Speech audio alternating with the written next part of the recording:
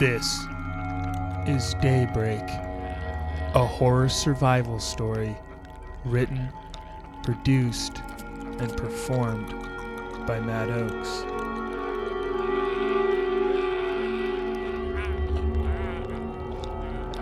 Chapter 4, Litterbug.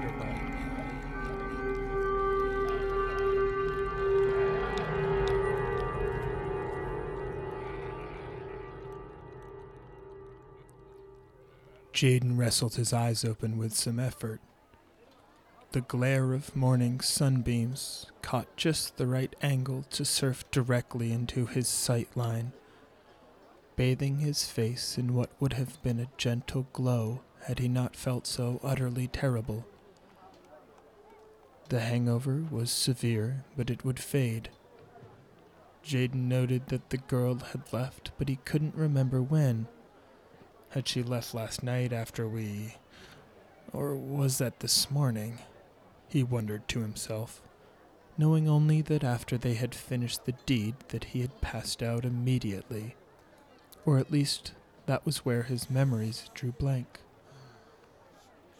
At the humble cafe downstairs, Jaden sipped at a small plastic cup of strong coffee, almost saccharine with too much condensed milk.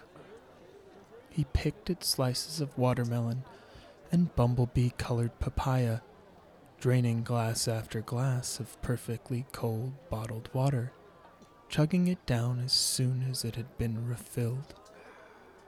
His strength somewhat regained, Jaden couldn't help but succumb to the disappointment of not having exchanged information with the girl.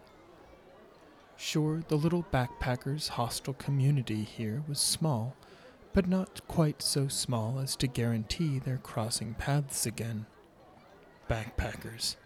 Jaden mused at the word. Why do we even call these people backpackers anymore? There's no backpacks involved, no braving the elements. They're here to party and fuck and crash in stinky dorm rooms. His pessimism was getting the best of him again, a sure side effect of his haggard serotonin levels.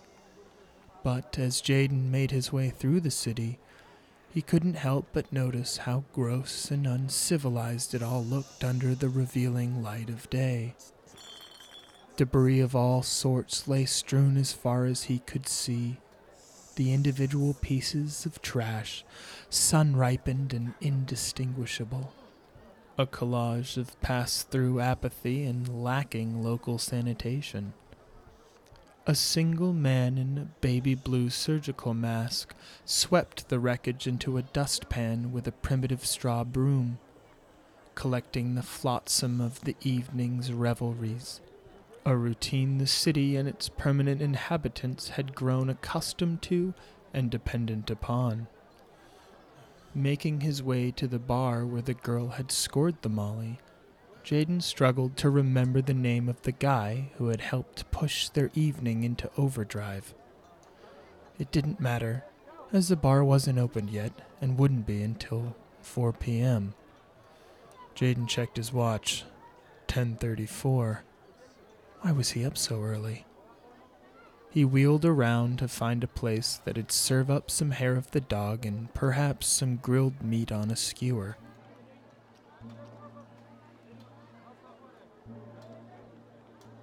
By the time the town's clock boomed 5 clanging strikes, Jaden not only felt fully recovered, he was positively buzzing.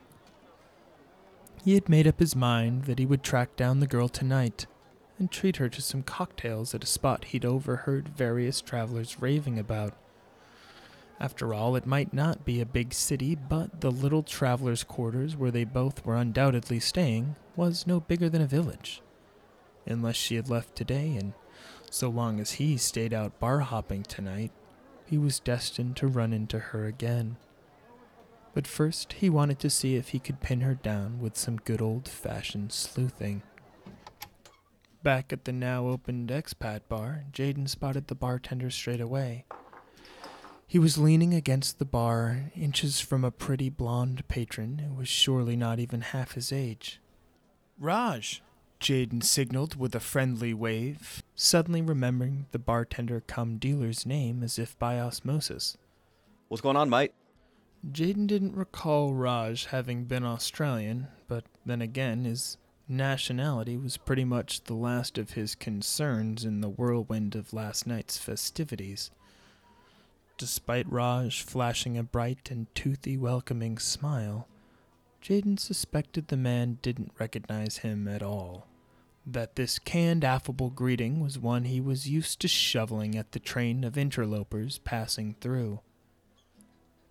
Jaden questioned Raj about the girl that he came in with last night, but proving his theory correct, the bartender had trouble recalling exactly which girl had been on the arm of which guy on any given evening. Or so he so delicately put it. These backpacking communities really weren't that different from the ancient Greek bathhouses or the hippie communes of the swinging 60s, Raj remarked. Free love reigned. Partners were shared like a joint. Puff, puff, pass. Jaden pressed anyways. She has dark brown hair and really green eyes. She's skinny, but not gross skinny. I mean, she has a nice figure. Look, forget I said anything. She looks good is all. I'm rambling. Raj knew the girl, but, to Jaden's chagrin, claimed he had no idea where she was staying or when she was leaving or anything really beyond her first name, which still took him a few mistakes to land on. Jaden had a pressing feeling that Raj was being dishonest, that he knew more than he was letting on, and decided to linger to press the issue further when the iron felt appropriately hot. Not feeling the least discouraged, Jaden ordered a mojito and broke peanuts at the bar, discarding their spent shells in a circle around his dangling feet. The blonde got up and left, slapping a red bill on the table and telling Raj the change was his to keep. She must not have understood that tipping, especially a full 20%, wasn't customary here. Jaden sneered at her error, ordering another round as he plotted his next maneuver to chance upon the girl. A man with long unkempt hair entered one door as the blonde exited another, ships passing in the night. Raj gestured knowingly to the man who stunk of yoga, chia seeds, and toxic inner serenity. Or was that pit sweat? He looked like the kind of guy who might work the day shift at an organic froyo joint or a co-op bike repair shop were he back in the States.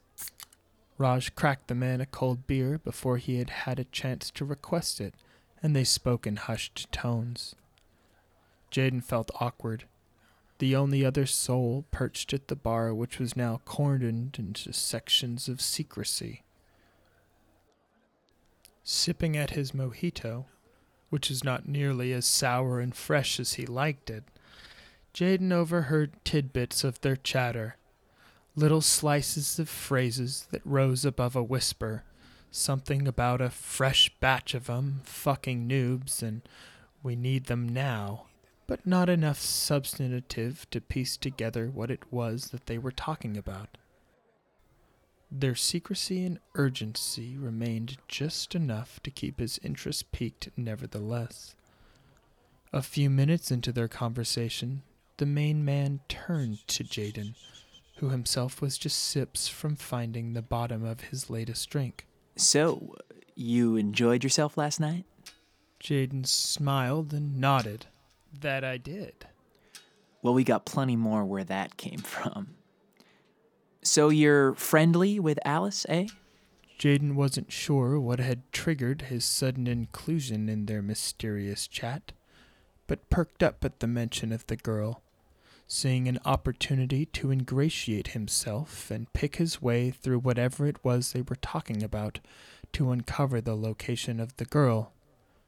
He could only get out an affirmative yes before the man continued. So, what else are you doing while you're here? The man extended his hand. Name's Dirk, by the way. Dirty Dirk is what we call him. Raj sneered, and Dirk shot him a dirty look indeed. Jaden realized where he recognized the man as his lips were pulled back, connecting the dots between the lack of canine teeth and the man who had been DJing at the club the night prior. Just kind of hitting the spots, Jaden explained. Done the Delat Falls, hit most of the nightclubs. Was thinking about signing up for that exotic birds trek that you see everywhere, but I don't know. I got a one-way ticket and was kind of just bussing from city to city. To be honest, I thought I'd stay here longer, but I'm pretty over it. Dirk raised his eyebrows and looked to Raj, who gestured with a go-ahead response. So, what are you looking for? I don't know, just like something different, you know? You go to these cities and it's just a bunch of fucking Americans and Chinese and Australians. No offense. Just like in neon tank tops, partying and lining the streets, and all the cool adventure stuff that I came here for is just so bland. Just a bunch of dumb, white, privileged people waiting in lines, you know? Then you go to the villages. It's just poverty as far as the eye can see, with a side of abso-fucking-lutely nothing to do. I swear I've scoped out everything there is on TripAdvisor, and to be honest, I'm just not impressed. I don't want to ride a fucking elephant. No offense. Jaden finished his diatribe a bit embarrassed, knocking back the remainder of his unimpressive mojito to avoid the judgment of the two men. But when he looked up, Jaden saw that both Raj and Dirk had their eyes trained on him, eagerly awaiting his attention. Mate, you came to the right place. Come again? Mate, you came to the right place. Christ. That's pretty much the exact same conversation the two of us had last year. The two guys laughed deeply and gestured for Jaden to come closer as they knit their chat together into one. Inviting Jaden into their circle, Dirk and Raj spooled out the knowledge of a secret village. Not accessible by car or even motorbike. Not on a map and unknown to even local law enforcement. The village was a 3 to 4 day trek through thick jungle and up hostile hillsides. They hunted and fished and leapt from towering waterfalls. They partook in hallucinogens and embarked on spirit quests. They took life as it came. They rested when they wanted. They produced and drank coconut wine, grew their own crops and marijuana. Many had apparently never even seen an outsider before Dirk had come to them. They were self-sufficient and peaceful. Like a window into the past, plus all the drugs one could hope for, Raj reminded. Dirk described the ultimate escape at a modest fee, a price that would cover all the supplies they would need and little else. I never read anything about that. Jaden pondered the opportunity incredulously. Fuck, man. You're not gonna find this shit on TripAdvisor. This is a once-in-a-lifetime opportunity. Don't think about this like going to a Longneck village. This isn't some hack voyeur trip for you to snap photos of. This shit is legit. I'm only telling you because you seem like exactly the kind of person that would be into it. But just so you know, this isn't some, vacation spot. This place is life-changing. You can't bring your phone or anything other than some clothes and a canteen, really. Plus, you can't just, go and check it out and come back. And you have to, live there, man. Be in the moment. Turn everything else off. Really become a contributing part of the whole. Dirk rested back in his chair, letting the offer linger in the air. The cat was out of the bag. Like the moment following a dinner date proffered to a coworker, an air of awkwardness flooded the silence. And just as Jaden was ready to offer some excuse to get himself out of here and away from the strange aura that had drawn down upon them, The back door where the blonde had exited clanged open, but the girl who entered was not blonde. Well, well, well, look who it is. Alice clucked. This has been Daybreak. Additional audio performances this week by Ryan Gross, John Reviewer, and Morgan Oakes.